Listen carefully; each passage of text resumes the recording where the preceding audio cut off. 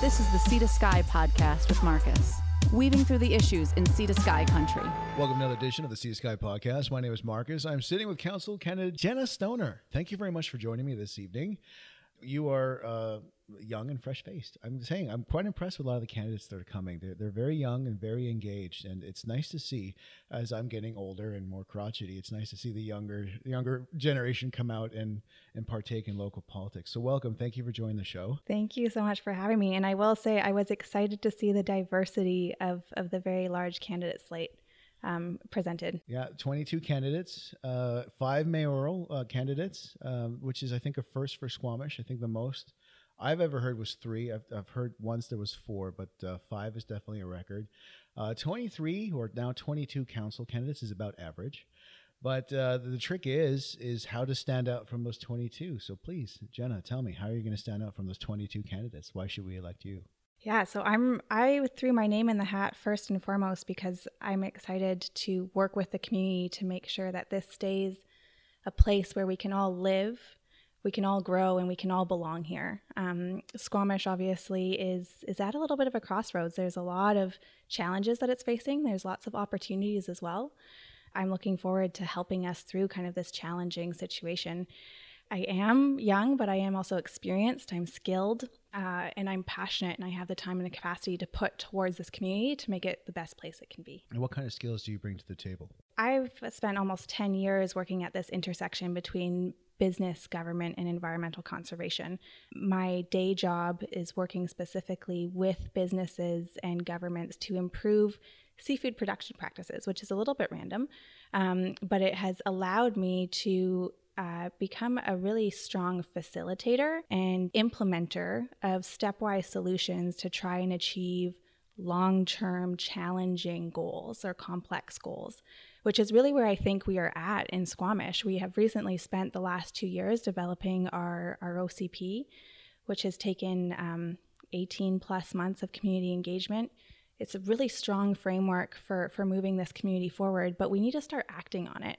We need to start putting an implementation plan in place, and I bring those skills where we can start step by step figuring out how do we actually get to where it is that we want to go. You're talking about dealing with different levels of government. So obviously now when you're talking about different levels of government, when it comes to terms of Squamish, we're talking about transportation.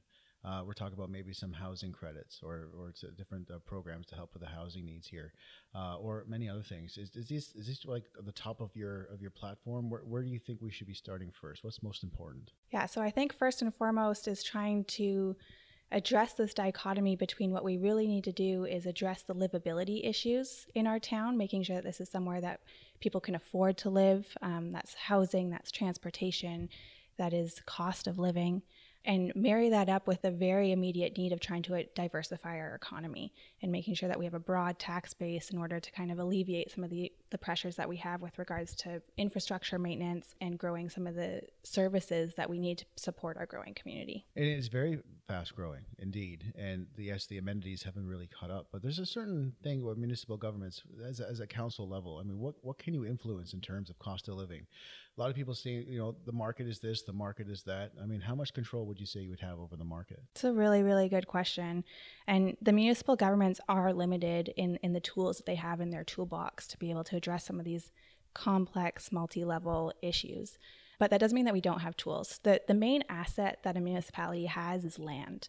And so first and foremost, we need to be able to appropriately zone the land that we have and make sure that we have a strong plan in place for how we want to grow sustainably within the land that we have, particularly in Squamish, where we're obviously in a valley, we're at the head of an inlet. We don't have very much land, and so we need to be very careful on how we manage that. And then really the other key tool that we have, and there are a few others, but the other key tool that we have is putting in policies and bylaws to help direct development. Those can often be fairly blunt tools. They're not necessarily able to provide the level of detail that sometimes we would like them to have, but they are the best tools that we have in our toolbox to be able to direct to some of the solutions for these big challenges. And so in particular, things like affordable housing. The current council actually just received a really, really interesting affordable housing program document from a consulting firm that proposes some really innovative, forward-thinking ways that we can amend our community amenities contribution policy, ensure that we have purpose-built affordable housing, and start to address some of those issues so that we have some immediate solutions to a challenging solution. And housing is an issue, but again, when it comes to market forces, the reason why a lot of rental housing hasn't come the way it has is because the market hasn't dictated it yet. And there's a lot of other things that we can do, I know, when it comes to implementation of regulation for housing, like letting people, if people are building homes and they have rental suites, you can give them incentives to do that. There's the Airbnb issue and a few others. But I mean, how do you plan? Because a lot of the space that we have has already been shifted over to residential. And so we want to bring in business, and more business means more tax dollars, and then we can have our projects like affordable housing and sort of thing. So right now it's kind of a fine line. And so where would you think you would start? Like, what tools would you be in our toolkit to sort of get our way back to where you envision Squamish to be? Do you think there's some failings in the previous government, or do you think you're just going to carry on from what they have been putting together, or is there something of a new direction you'd like to take? I think we can start expediting some of the processes that were in place by the previous government. So current sitting council, as I previously mentioned, spent a lot of the time in a very necessary part of the phase, which is developing our strategic plans, updating the official community plan. It took a lot of time, it took a lot of energy, but it took a lot of community engagement, which was really, really necessary to make sure that we have a solid plan in place. The same thing is happening at the regional district. The regional growth strategy has also been revised over the last 18 months. It's about to get adopted, or has to go through final reading. And so we are at a stage where we now have some very clear direction from our community about what it is that we want. And so we need to move into this implementation phase, and that is amending those policies, whether it's around affordable housing, whether it's around regional transit or local transit and accessible transit, and then ensuring that we protect and maintain our employable lands as well. I'm not going to say that we're going to have the best of both worlds. It's going to be a challenging 4 years. The scale of change is happening quicker than we can respond to it. But we can amend the processes in place to make sure that we're starting to address that challenge sooner rather than later. So you're talking about amending processes. What's currently hindering the implementation of these things? So what's slowing us down? Or it's happening so fast, but we haven't had a chance to implement. What's causing the lack of implementation? So I think a large part of it was just time and capacity. We were waiting for the OCP to be finalized. We were waiting for some of the very important research pieces to fall into place. And so, as I mentioned, we just got a report on the Squamish Affordable Housing Program. And there are a few others like that, whether it's the marine strategy that has recently been updated, the flood hazard management plan, some of these really big questions that we need to make sure that we were informed as a community about what the risks were and what are the best practice solutions for us to follow moving forward. It's funny, you're the first to bring up the marine strategy or the floods. I guess since your business is dealing with waters itself, that you're the first to bring that up. So what issue with the marine strategy do you think that we should be moving forward with? So the marine strategy, as I mentioned, has gone through second reading. It hasn't fully been adopted yet, but it has been updated.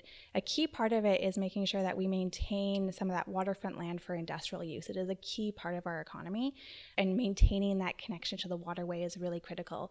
It also looks at how we can obviously steward some of that land and make sure that it remains accessible to the public, so that we're really working towards a working waterfront. Right now, a lot of people don't really access the waterfront, although it's such a key asset to our community. And so moving forward on how it is that we can still protect that as part of our industrial land, as part of our industrial tax base, but still make it accessible to the public. So are you talking about having industry move into the waterfront, or are you talking about the waterfront itself at the end of Cleveland?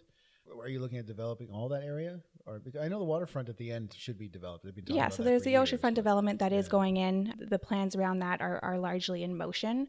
A large part of it is making sure that we protect the port and the terminal. That's right. And then there's a lot of interesting work that's going on with regards to the spit. There's actually been a recent agreement with DFO that a large portion of the spit is actually going to be taken out for salmon habitat restoration. Right. And so making sure that there is still access to that waterway for recreation access. I understand we have to protect the estuary, but the windsurfing is a big tourist draw here. I mean, the town is called Mother of Wind. So removing the spit for salmon habitat, I'm actually quite surprised that went through. Yeah, so to clarify, we're not removing, the spit is not going to be removed entirely. There's still going to be access for the water sports. Speaking of industries on the water, I have to ask, because it's going to be a topic, and you know it's coming, LNG, that I think we need to sort of deal with it now. Yeah, there's no doubt. In some ways, I would say it's here. Yeah. The reality of that proposal is that it has been approved. There's very little within the sphere of influence of the municipality in terms of whether that project is going to go ahead or not. Where we sit is that we actually just need to negotiate, sit down at the negotiating table with Woodfibre LNG and determine, draw out what the conditions are for them to be there.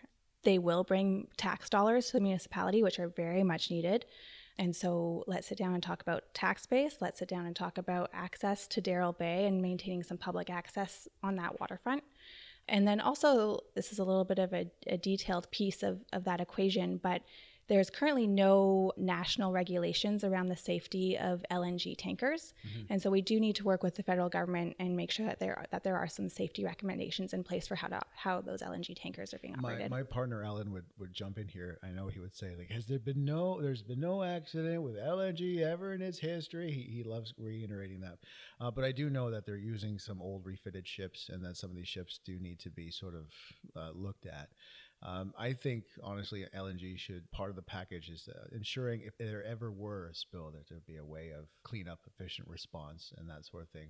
And not many people are talking about that. I know it's come up in a few issues, but I think what we're all looking for is LNG to bring in the tax dollars, but also be responsible in itself, that if something happens, they're there to sort of react to any calamity that may happen. Totally. And that is a big part of businesses acting responsibly. And I think that is expected across the board now. You can't try and duck under that bar. You need to set a high bar. You need to be there if things happen. And that's what we expect of Woodfibre. So now it's a chicken and egg question I tend to ask is because we need to bring business to diversify the economy, but then we also need the housing to bring in these businesses. So where do you start? It is definitely a chicken and an egg question, but it doesn't have to be an either or, I don't think. So there are projects in place moving forward on both of those. And I don't think you can look at one and not look at the other. They're definitely interconnected. We're not going to be able to attract businesses here, small to medium, large scale enterprises, if their workers can't find affordable housing,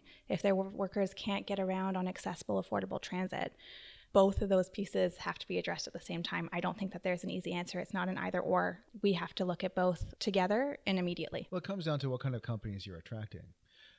I've talked to Jeff Cook and I've talked to Paul Lawley, and they like to bring in businesses of a certain value with a certain amount of staff at a certain salary base, which means at that salary base, we're looking at accommodating maybe more single family homes, more townhomes here or there, but the space is kind of not there. And also, if you want to bring up these companies, you need to sort of incentivize some companies to move up here. Yes, you can say, it's so beautiful up here. Yeah, that's not enough to bring them here. Exactly. That's the big answer I always get. It's like, well, this lifestyle up here helps with staff with this and this and this, but I don't feel convinced. You seem not to be too convinced by that notion either. I'm not entirely convinced by that notion. I do think the lifestyle is one draw. It's the reason why a lot of us have moved up here. I moved here 5 years ago with my husband because we wanted to live in the place where we found ourselves playing all the time. That is a common narrative, but it is not the only narrative in town by any means. Our natural assets, our recreation, tourism are huge assets to this community, but it is not the only thing that holds this community together. There needs to be more investment in community gathering spaces, in the social services, in the arts, so that we can start becoming a more well-rounded, more vibrant community. Again, it goes back to trying to ensure that everybody in this community has belonging and a sense of place. And I think that that is really key in order to be attractive to these large-scale companies, because as much as it is really great that we love our recreation, we love our tourism, it is not the sales pitch for everybody. And so those very large-scale companies aren't going to fall in love with this place simply because of that single asset. And so there's a little bit more well-roundedness that we need to create in our community. And then we also need to, on that front, you mentioned a little bit in terms of that kind of higher income bracket that it would potentially attract, and the need for more single family homes, which is another huge red flag in terms of long-term financial liabilities that we then create if we start to sprawl.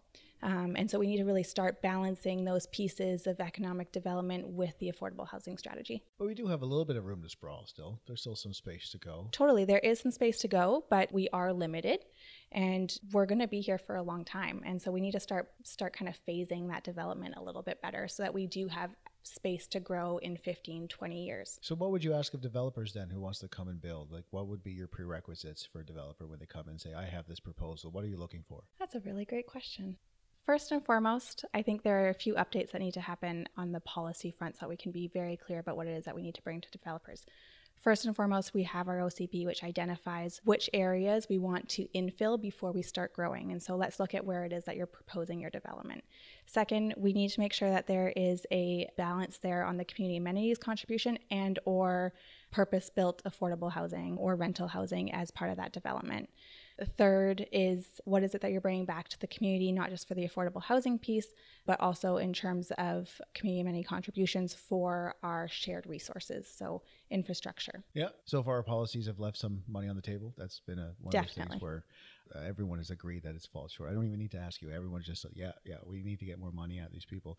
The thing is, the market is cooling a little bit. And I know in West Van, the development has slowed down and the market is sort of reaching a sort of at its peak, which everyone, I think, is a sigh of relief until interest rates go up. But still, it's at that point now where I think our mindset is we can get more out of developers. But if the market starts slowing down, it's one of those things where, like, dang it, I don't think we can get what we want out of these developers.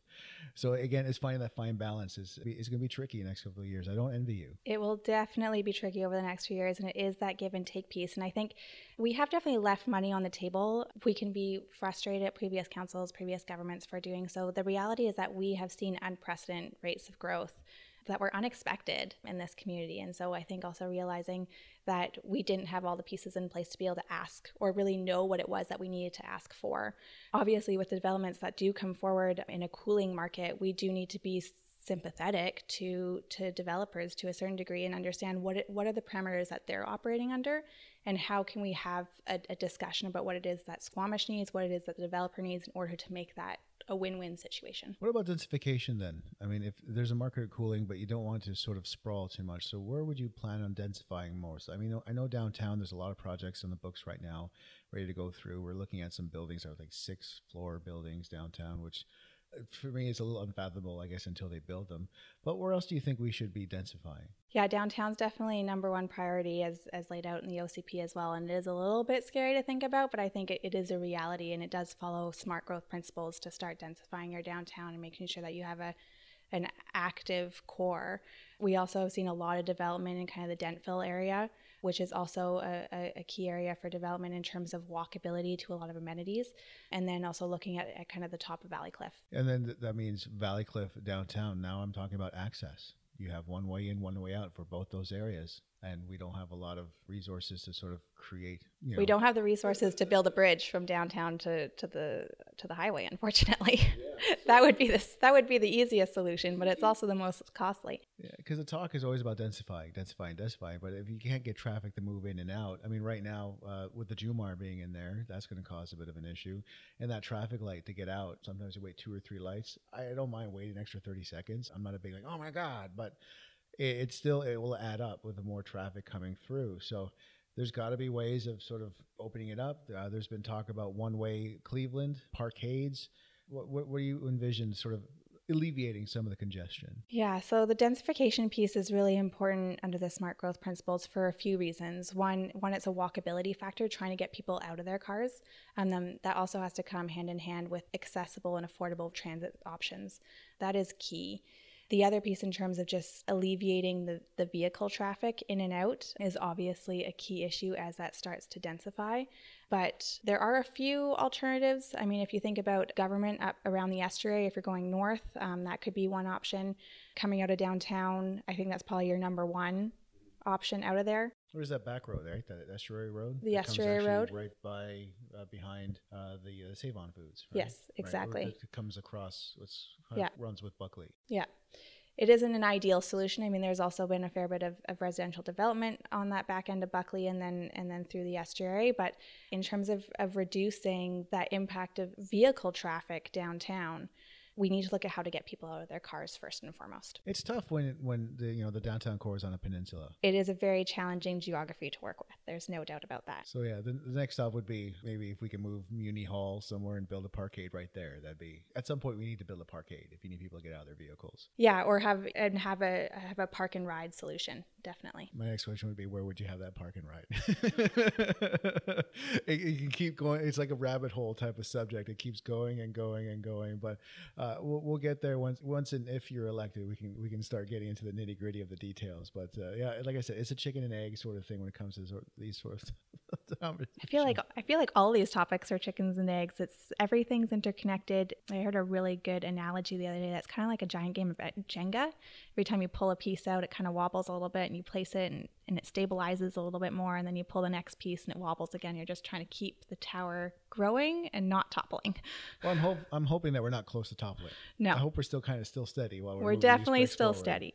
You know, I want to get to the point where we're adding bricks. You know, we need to add bricks. And speaking of adding bricks, let's talk about amenities. Where yes, LNG will bring in some extra money, but then there's still some amenities that needs to be looked at. We're talking about Brennan Park, the extra ice sheet. We're talking about the solid waste. We're talking about water. We're talking about the dump. I mean, there's a lot of environmental concerns here. I'm assuming you're very environmentally aware. So how can we start fixing some of these issues, some of these amenity issues, especially with the breakneck speed we're growing at? Yeah, they're really, really great questions. And the infrastructure deficit is a huge question. I think I've heard something along the lines of $100 million to start really addressing some of the significant gaps that we have. And there are a few different ways that we can do this. The smart growth principles for development are a huge reason why we want to look at density rather than growth. It helps us use our infrastructure as efficiently as possible. The reality is that we have a very large dependency on residential tax bases, and it's already really expensive to live here. We can't continue to increase residential tax rates. The rate of growth has been not ideal. Definitely. And so ensuring that we maintain kind of those growth density principles are really important for the long-term financial solutions. That doesn't help us immediately, but it helps us when I still live here in 20 years. To be a little bit selfish for us and our future community. Well, that's why you're doing it. That is why I'm doing it. In terms of more immediate responses, there have been some proposals that have been put forward by current council in order to deal with kind of the sewer and water systems, which I think are feasible for the time being. We have agreed and put the budget behind extending the landfill vertically so that we can address some of the solid waste issues for the short term. That has to go hand in hand with actually implementing our zero waste bylaw policy or zero waste bylaw so that we can actually reduce the amount of solid waste going to the landfill, and we're recycling more, we're composting more. With regards to large infrastructure projects like Brennan Park, we need to start getting really creative, looking at public-private partnerships. What are the other models that we can use to put some of our funding, some of our municipal budget behind that, but where can we find matching funding? Yeah, I mean, you're going to have to look at your partnerships. I mean, you mentioned at the top that you're good at building relationships with the different levels of government. I mean, at this point, I think with Brennan Park and also we're going to move into transit, those relationships will definitely come in handy. How do you think we can approach the provincial government or the federal government for helping us with our community centers? First and foremost, I think it's building on the relationships that we already have, that we've developed through existing council and through staff with their counterparts, and going forward to them and saying this is what it is that we are able to bring to the table. I think we also need to start looking at public-private partnerships. So yes, the provincial government will be hopefully one partner at that table, but where can we find some private sector funding to bring to the table as well? Yeah, I think the corporate answer would be it. And I think that also answers some of the transit issues we have, especially since Greyhound have monopoly on the transit within the corridor that is no longer operating. We're going to have to build some relationships, obviously, with the provincial government and also with the mayor in Whistler, who is Jack. He's acclaimed, and he's a guy who wants to work on transit in the corridor. So what kind of solution would be best suited for Squamish? Yeah, so I think that the negotiations for regional transit are maybe further along than we understand them to be. My understanding is that there is actually an MOU in place as per what was requested from the provincial government for us to be able to approach them for funding. They requested that all of the municipalities in the corridor get an MOU before we go back to them. It is my understanding that MOU has been signed and that there have been initial conversations with the province around what it is that we need. And what the hang-up is now is really identifying what that funding model is and how much can we actually put of our municipal budgets into the pot, and how much do we need the province to weigh in at that piece. And is this deal linking between us and Whistler alone, or is this also including Pemberton? It includes Pemberton. Okay. Yeah. Because I remember when we had a bus running back and forth, there was a big contention between how much each municipality was contributing to the bus, whereas they talked about distance and usage. So when you say there's going to include Pemberton again, I'm wondering if we're going to be hitting the same pitfalls as we did before. Yeah, and I think that really depends on what the funding model is between municipal funding and provincial funding. There's definitely a lot of negotiation that needs to happen in those discussions, and it's very early stages, but we have to understand how much of it is of our budget that we can reasonably put forward to this. I think if we have an MOU signed with these other municipalities, we are in a fairly strong position to go back to the province and say, hey, this is what we need and here's why. Well, speaking of contentious issues and levels of government, and I'm talking about all levels like SLRD and regional and the big topic that everyone's talking about now, I think you're smiling. I know what's coming. You know what's coming? Garibaldi at Squamish. There it is. So where do I crack that iceberg? What I'm actually amazed most of is the amount of information that's floating around on social media that is totally not right. So as you see it, where do we sit and where do we think we should be going with it? Yeah, so my understanding of Garibaldi at Squamish as it currently sits is that from our position in Squamish, it is outside of our municipal boundaries. That is a fact. There are a few ways for that project to move forward. One would be for the provincial government to designate it a resort municipality. The provincial government has said that it is not willing to do that, but that was under the previous Liberal government, so never say never, things might change. Another option is for the SLRD to take it on, which my understanding is not highly likely. My latest information on that was that it would become part of the district, but they would have to negotiate with the SLRD about the land. Right. That is the third model, is that the district of Squamish, where it extend its boundaries to include the area that is Garibaldi at Squamish. My perspective on that is that and that is the most likely scenario moving forward, is my understanding, doing so brings a huge amount of financial risk and liability to the district of Squamish. Doing so would require significant amounts of community outreach and engagement on what that actually means and what are the benefits that we may be able to realize from taking on that level of risk. I'm not saying that I'm completely opposed to the proposal. We don't actually know the full details of what the proposal is at this point, particularly what the benefits could be and what the benefits package would be. Well, the benefits would be money. The benefits would be money. The benefits, tourism. I mean, we're looking at influx jobs, of people in here. And that scale of real estate development could potentially bring enough money to the table to start to address some of these really critical issues that we're talking about, whether it's regional transit, affordable housing, economic diversity. There are options there that I don't think we want to close the door on necessarily, but we need to approach the conversation wide-eyed and have a conversation in our community about what that means. What does it mean? What does it mean for our culture? What does it mean for our community?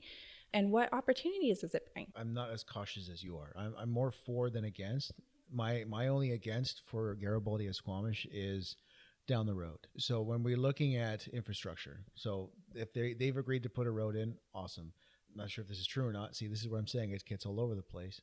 If they're going to have a satellite police and fire on their own resort level there. So that's great. But then if they put these things in, my question is, down the road, when the 20 years or 30 years, when you start to have some infrastructure failings, who foots the bill at that point? I don't have the answers to that sitting here at this table right now. And I think that is a big question, is what is the financial liability that potentially holds, both the development, but also what if the development fails? So what if they put in the road? What if they build half of what they propose to build and then the project flops? Right. Who is then responsible for the existing infrastructure? I agree that could be an issue, but I mean, this is someone who is bringing in, this is investors and obviously a company that's taking the risk, right? So you're talking about limiting risk. I do think that there are a lot of discussions to be had. I think that there's also a lot of false information out there, and there's a lot of vitriol.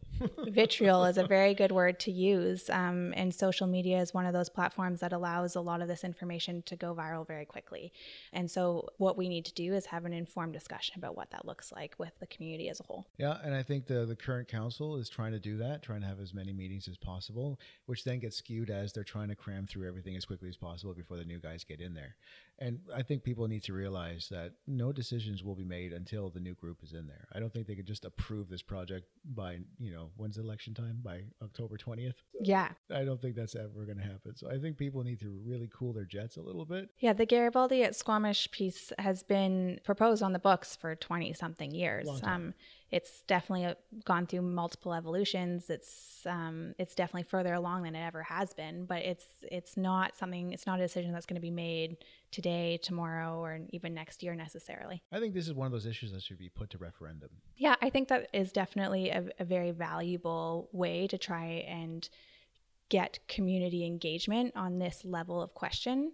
I think that is definitely a very good option moving forward. The challenge with referendums is, one, getting enough community engagement and making sure that people have the right information in hand to be able to make an informed decision. And that's tricky, something that we have to work towards. I asked this to all the counselors before we wrap up. You're going to be in a room full of, like yourself, a rookie. There could be a possibility that you're all rookies, even in the mayor's chair. One advantage I can say, the silver lining, is that it'll slow things down a little bit. So as everyone learns procedures and policies and so forth. But are you looking forward to the challenge of basically sitting in a room with pretty much people who don't know what they're doing? I would be lying if I said, or if I didn't say right now, vote Doug Race. If I'm allowed to say that. There's it's interesting to look at for sure. And it definitely made me pause before. I mean, I can still pull my name out of the hat if need be until Friday, but I'm not going to, don't think I'm going to in any stretch of the imagination. But it is definitely a moment to pause and think about why that might be. When you get that level of turnover at any leadership level, and if you think about, the district is a business. It is a public business, but it is a business, and your council and your mayor are your people, business for the people. It is, and the council and your mayor are your board of directors.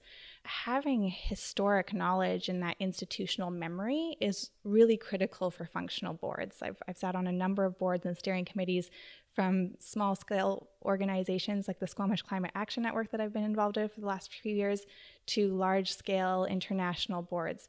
It's kind of a little bit of a flag sometimes when you have that level of turnover. But at the same time, it does present a lot of opportunities. And I think it is a signal of the amount of work that has been on councillors' desks.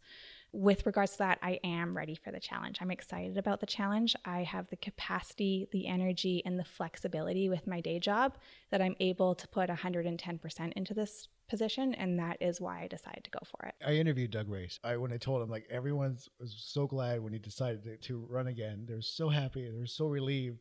He thought that was great. It was flattering, but he also said, you're going to have to count on your staff and treat the staff like gold. And they put a lot of work in, and you keep the staff happy, and we'll be puttering along just fine. But yes, Doug is running, and he's looking forward to it. But because that's great to hear. I told him, you're going to do a lot of the heavy lifting, my friend, a lot of it. He's like, fine. And his wisdom is very true. Staff will carry the brunt of that as well as any incumbents. Whether there's also Susan Chappelle and Karen Elliott that are running for mayor, that would have some understanding of process. But the staff are definitely they are the glue to that organization, and they're the ones that are going to carry a lot of that burden for the first little while. And I couldn't put this to Susan or Karen, like, if you don't make it, please stay along with the transition. I can't say that yet because I don't want to jinx it, right? So they're in for a tough race. I mean, we have five candidates at mayor, yeah. And there's 23 councillors, and you are one who's going to hopefully stand out with the 22 that are left over. What's your line? Give me your pitch. So I'm not a career politician. I don't intend to be a career politician. I'm doing this really because I think that I have skills and experience to bring to the table. I'm excited about the challenge, and I'm excited about the opportunity, and I'm excited to work with this community to make it a livable community, to make it a community that can grow sustainably, and a community where we can all find a sense of place and belonging. And more information to get in touch with you in case people have more questions. As of tomorrow, my website should be live, which is jennastoner.ca. You can find me on email at jennaforsquamish@gmail.com. And I will also have a Facebook page, Jenna for Squamish. Thank you very much for doing this, Jenna. And a huge thanks to you for the Passion Project and making sure that our electorate is informed and engaged in this election. It's what makes politics happen. Democracy at its best. Definitely. Hands down. Good luck. Thank you. This is the Sea to Sky podcast. If you have a comment or story ideas, please check out our website at seatoskypodcast.com or on Facebook and Twitter at Sea to Sky Podcast. Thank you for clicking us on.